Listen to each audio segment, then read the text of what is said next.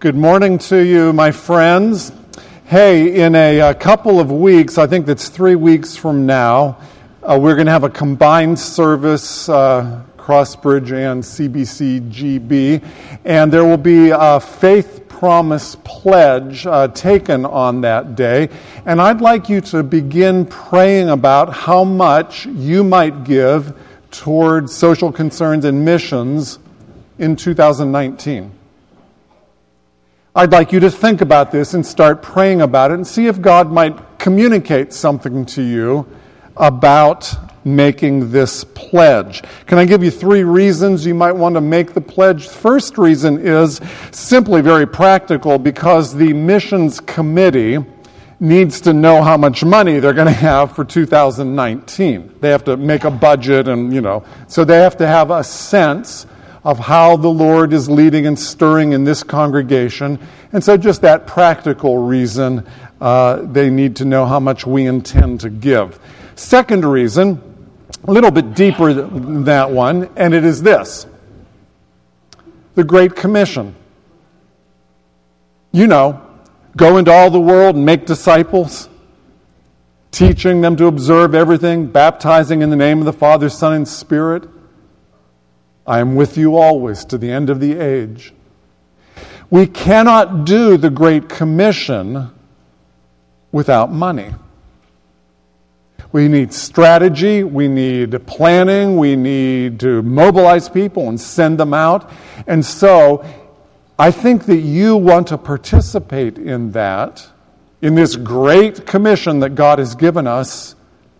Perhaps not by being on the front edge out there with the unreached people and out there, but supporting them, partnering with them. The Great Commission. Somebody asks, well, how much should I give? Because I want to be part of the Great Commission, so how much do I give? Well, pray about it. Some people say we should tithe. That's a biblical standard. That's a good standard. For many people, it would be a stretch just to tithe. Other people can give more than that.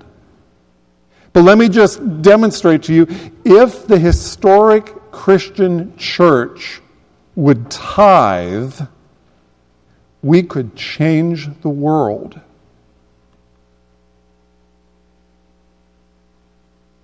%12 of born-again Christians tithed in the year 2012. I think that this church is higher than that. I'm pretty sure this is a very good giving church. But let's say, even here, let's say it's 32%, way above the average. You may want to consider pledging in faith, bumping up your percentage, maybe even to 10%. You may want to tithe. The average given among evangelical Christians is 2.43%, not 10%, 2.43. Once again, I think CBC-GB and Crossbridge, I don't know for sure, I've never seen the books or anything, but I think that we're pretty far above that. But maybe we're 7%. Pray about it. You can change the world by participating in the Great Commission. It's going to take money to do that. If Americans who identify with the historically Christian church would tithe in 2008, so a while ago, in 2008 there would have been an additional $172 billion available. What can you do with that much money? It would take about $1 billion for global evangelism. Global evangelism. Radio, literature, face-to-face, voice-to-voice, every person on earth hearing the gospel message, or at least having access to it. Take about $1 billion to do that. $5 billion could prevent childhood, could handle preventable childhood deaths under the age of 5. These are preventable from disease and malnutrition. It's not like accidents and stuff, but $5 billion. $7 billion for global primary education. We're not even getting close to $172 billion. $80 billion to impact the worst of the world's poverty. We're talking about just basic things, clean water, prenatal care, the literacy. If you and if the historically Christian church and if I would increase to an average of 10%, we could change the world. Somebody says, well, our church isn't going to change the world even if we average 10%. No, we can change a little corner of it. God has not called us to change the whole world, but to participate in His plan to change the world with our little corner. Pray about it. They're going to be asking for a faith promise pledge, 2019. What is it, 3 weeks from now, November 11th? Pray about it.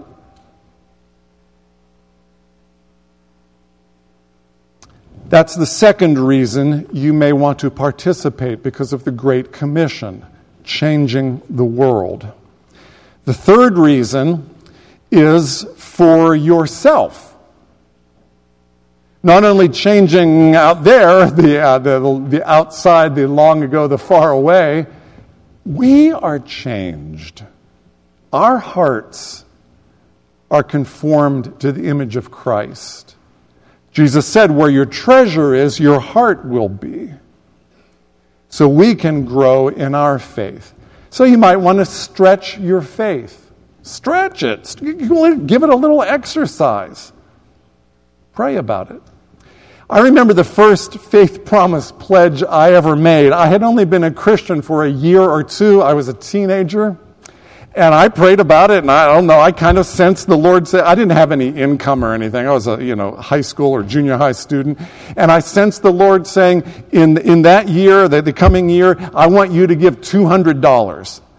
Now, this is a long time ago, you guys. The earth's crust had just hardened, and mastodons still roamed the plains. And $200, like, where am I going to get $200? But I said, okay, and I filled out this card, $200.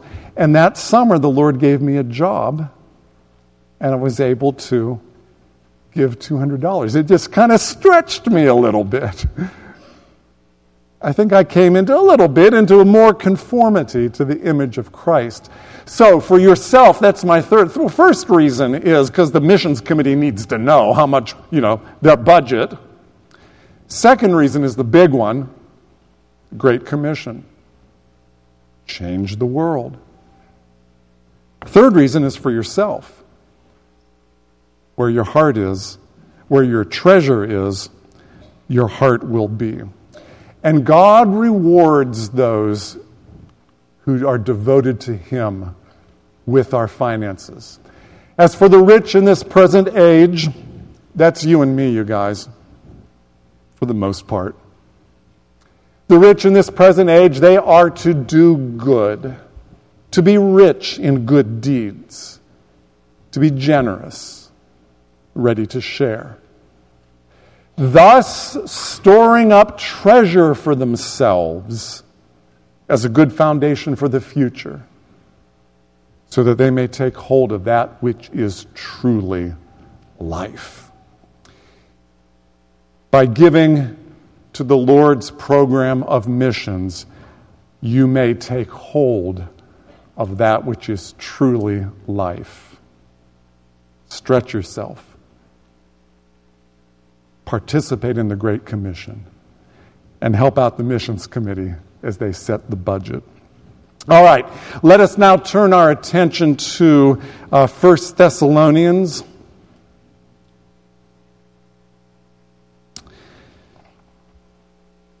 We are going through 1 Thessalonians, a handbook for believers.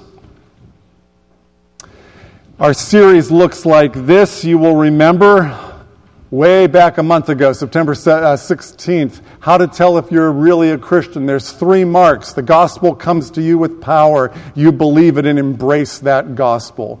Then we talked about how to share the gospel. That was Pastor David. He said share it verbally, tell people about the gospel and the gospel of Christ, and also non-verbally with your life. Love them, serve them. Then what to expect when you share the gospel? We can expect 2 things. Number 1, opposition. Number 2, encouragement. Participating in this great commission, taking hold of that which is really life. Then last week, how to live for God. Do you remember that passage? 1 Thessalonians chapter 4, verses 1 through 8. Let me remind you of our instruction last week. From 1 Thessalonians chapter 4. If you have your Bible, go ahead and turn there. I'm going to read to you that passage to remind us what we heard last week. Chapter 4, verse 1. Finally, brothers and sisters, we instructed you how to live in order to please God, as in fact you are living. Now we ask you and we urge you in the Lord Jesus to do this more and more. For you know what instructions we gave you by the authority of the Lord Jesus. All right, here's the instruction. It is God's will that you should be sanctified. That means perfected, made holy, conformed to His image. Specifically, that you should avoid sexual immorality. That each of you should learn to control your own body in a way that is holy and honorable. Not in passionate lust like the pagans who do not know God, and that in this matter no one should wrong or take advantage of a brother or sister. The Lord will punish all those who commit such sins, as we told you and warned you before. For God did not call us to be impure, but to live a life. Therefore, anyone who rejects this instruction does not reject a human being, but God, the very God who gives you His Holy Spirit. And now we come to today's lesson dealing with the second coming, the return of Jesus Christ. October 21, how to rejoice even while grieving in the face of death. 1 Thessalonians chapter 4, starting with verse 13. Would you like to stand, please, for this reading of God's Word? Chapter 4, verse 13. Brothers and sisters, we do not want you to be uninformed about those who sleep in death, so that you do not grieve like the rest of mankind who have no hope. For we believe that Jesus died and rose again, and so we believe that God will bring with Jesus those who have fallen asleep in Him. According to the Lord's word, we tell you that we who are still alive, who are left until the coming of the Lord, will certainly not precede those who have fallen asleep. Verse 16, for the Lord Himself will come down from heaven with a loud command, the voice of the archangel, the trumpet call of God, and the dead in Christ will rise first. After that, we who are still alive and are left will be caught up together with them in the clouds to meet the Lord in the air. And so will we be with the Lord forever. Therefore, encourage one another with these words. You may be seated. Thank you. Our focus today is the second coming. The second coming gives us hope. Are you ready to receive that message from God's holy word? Are you ready? Do you have ears attuned? Is your heart soft? Are you eager, saying, Lord, feed me from your word? Hope, even while grieving. Hope in the midst of death, in the face of death. This is the Word of God. May He give you ears to hear. May He give me the ability to communicate this truth. Hope is in short supply in our world. Look at some of the great thinkers, philosophers, scientists, authors. Hope is in short supply. Mark Twain said, men are born, they labor and sweat and struggle, they squabble and scold and fight. Those they love are taken from them, and the joy of life is turned to aching grief. The release comes at last, and they vanish from a world where they were of no consequence, a world which will lament them a day and forget them forever.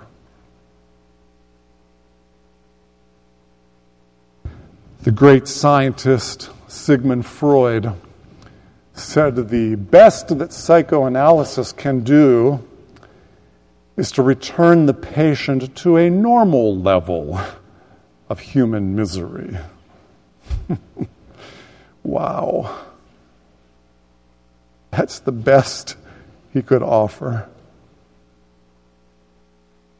I suppose it must have been 50 years ago now, singer-songwriter Paul Simon wrote a song, Slip Sliding Away. One of the verses says, I know a woman became a wife. These are the very words she used to describe her life. She said, a good day ain't got no rain. She said, a bad day is when I lie in bed and think of things that might have been. Hope is in short supply in our world. But hope is part of the central core for Christians. Faith, love, and hope are passages about hope. Especially in the face of death, those who have died in Christ, those who were believers, they're not gone forever. There's a reunion coming. That's what Paul's writing about.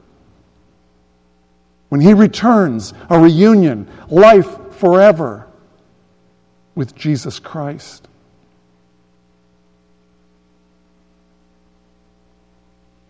In the catacombs of Rome, the burial crypts,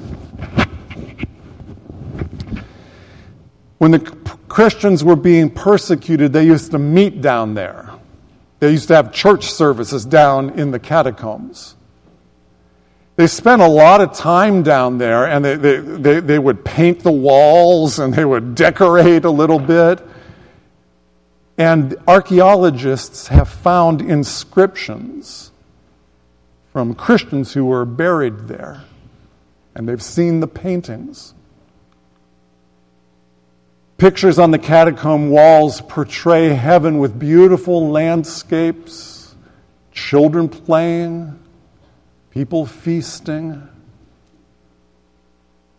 This is the Christian hope. One inscription says, in Christ, Alexander is not dead, but lives.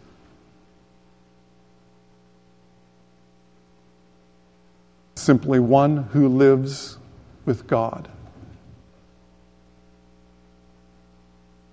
He was taken up into his eternal home. In the year 125 AD, so pretty early in the Christian era, in the life of the church, a pagan author, his name was Aristides, was analyzing and commenting on why this new religion was, just exploding. He wrote to a friend. Greek author Aristides wrote to a friend about why this new religion was so successful. He said, if any righteous man from among the Christians passes from this world, they rejoice and offer thanks to God. And they escort his body with songs and thanksgiving, as if he were setting out from one place to another nearby. This is the Christian hope for those who are in Christ, who believe in Him, that have experienced salvation through Him. We simply sleep. Death is but a sleep. And when Jesus comes back with the trumpet and the voice of the archangel, and the dead in Christ will wake up, and we who are still alive will be caught up together with them in the clouds, and so shall we always be with the Lord. And so you and I grieve, yes. Death is sad. Death is a curse on this fallen world. But we don't grieve like those people who have no hope. Because we know that death is not a period at the end of the sentence. Just a comma. And the story continues. And the story is a beautiful story. Feasting, discovery, fulfilling work, no more debilitating disease, the presence of God. And so shall we ever be with the Lord. So yes, grieve. Yes, when your loved ones are taken from you. Yes, when this tragedy called death occurs. Yes, absolutely, we grieve. But we have hope. And we can rejoice even when grieving. They called Mother Teresa the saint of the gutters. Remember Mother Teresa? She died in 1997. She was enormously influential in this world and spread God's love and His ministry around the world. She started an order of nuns in Calcutta.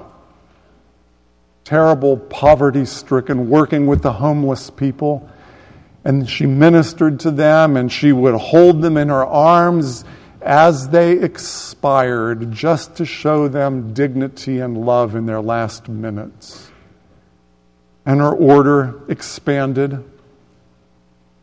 And by the time of her death in 1997, there were 600 different convents that were following her practices in 126 different countries. She was given the Nobel Peace Prize. Well, when she died in 1997, 12,000 people crammed into the Netaji Stadium. They held her funeral in a stadium there in Calcutta. In the streets outside, 500,000 people gathered. And there was a large billboard there in Calcutta. Mother Teresa, 1910, the year of her birth, dash eternity. Normally on a gravestone or on a big billboard, they would put the year of her death, 1910, to eternity. They can write the same thing on your gravestone. And if you are in Christ, if you believe in Him,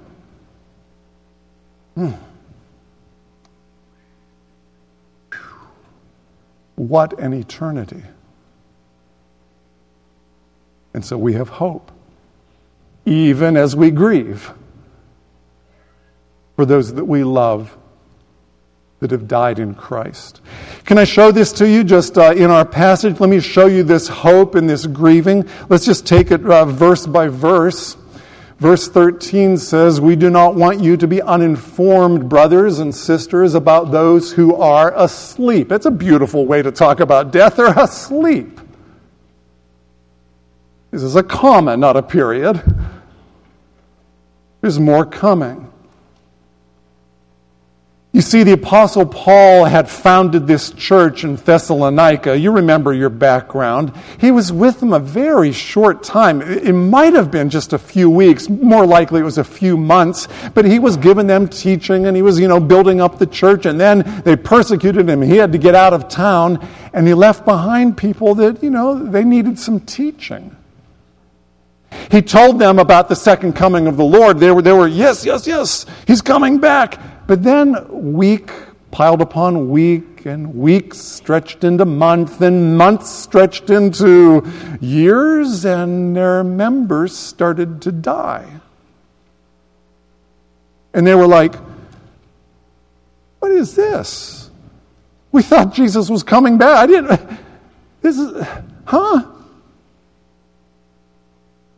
Maybe there was an older woman in their church, very old. She walked with a walker. Her health was not good. And she died. But she was a believer in Jesus. And maybe you remember just last month, maybe there was that guy, he was a construction worker. Remember the accident? It was terrible. This whole load of rocks fell on him. He died. And the people were like, "What?" And somebody says, "Yeah. Remember that toddler?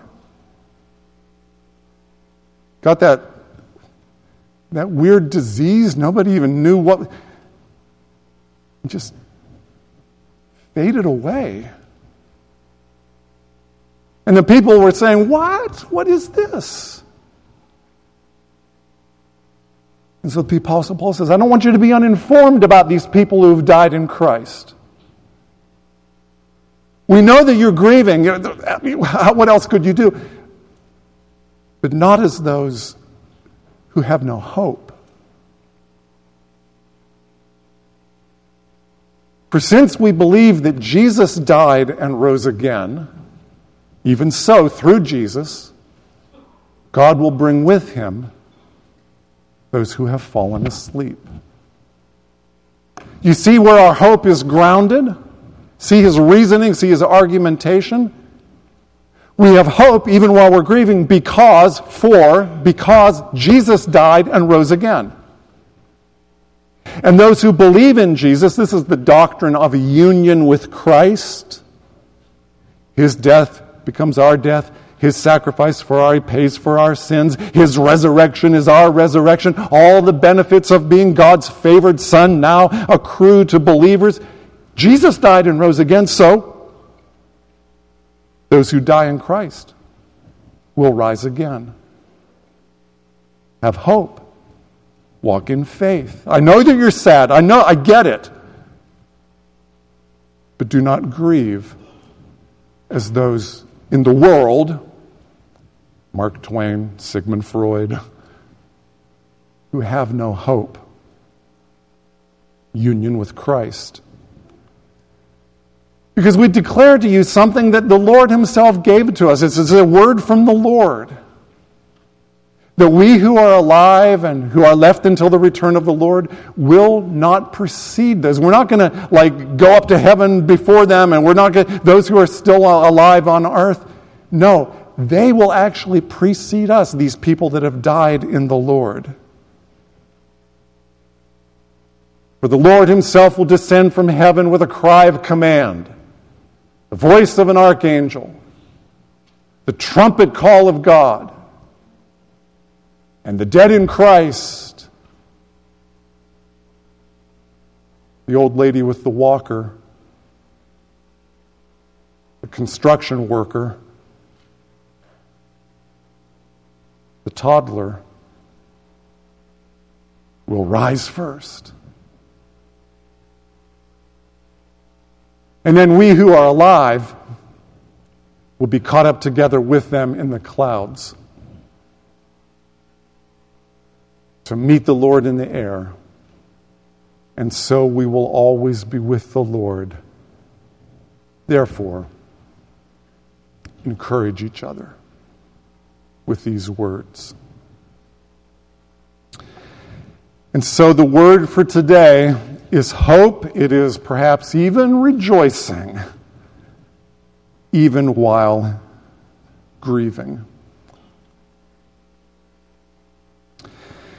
Florence Chadwick was the first woman to swim the English Channel, both directions.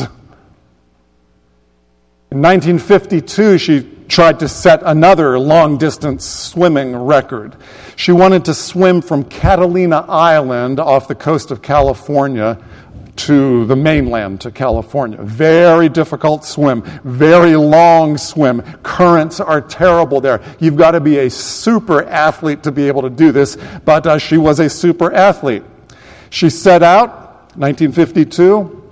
The weather was foggy and cold.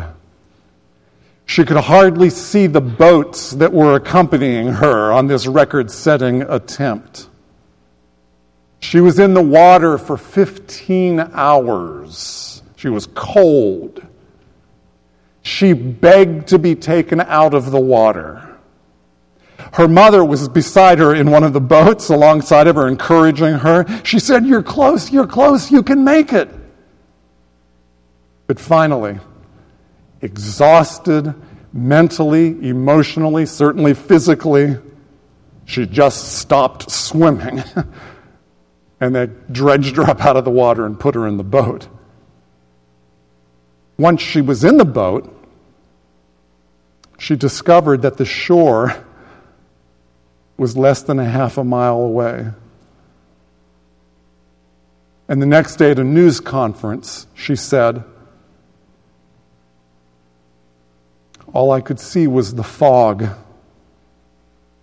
I think that if I could have seen the shore, I would have made it."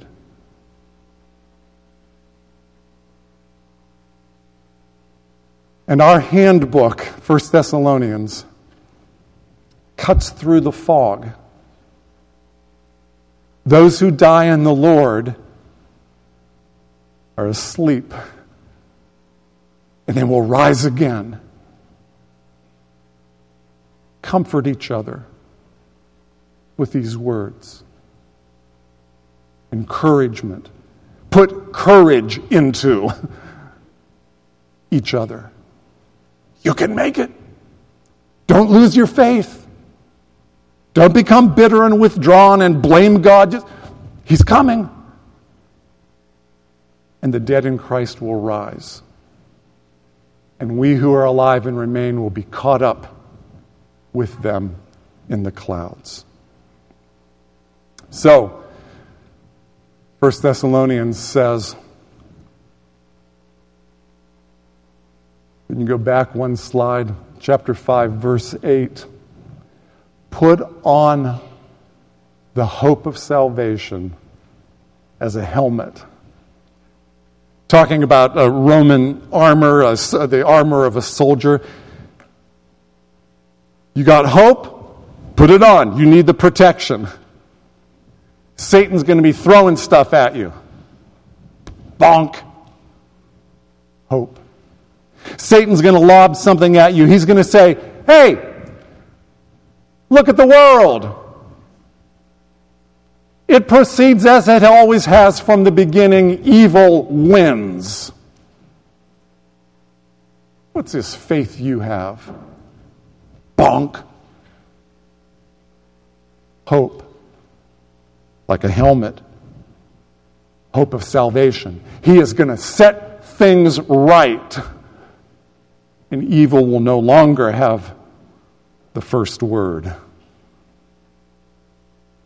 Maybe Satan comes to you and says, "God has forgotten you. doesn't care about you. See this tragedy in your life? That is evidence God has Alzheimer's. Or he's so hard-hearted, he just, whatever. You better get out some hope and put it on. And bonk, let that thing bounce off. He knows, he sees, he is with you, he feels. And Jesus went through it. He died, and he went through tragedy, and he rose again, and those who are in union with Christ will rise again, and the dead in Christ are just asleep. They will rise. Put on hope, like a helmet. The hope of future salvation. This is the Word of God. We can grieve, sure, but not like those who have no hope, because Jesus will return. This hope gives us strength for today and bright hope for tomorrow. Encourage one another with these words. Our Father, we pray, Maranatha, even so come. We're ready, Lord. This world is ready. We don't know why you delay so long, but you know best. Help us to exercise our faith and our hope through Christ our Lord. Amen.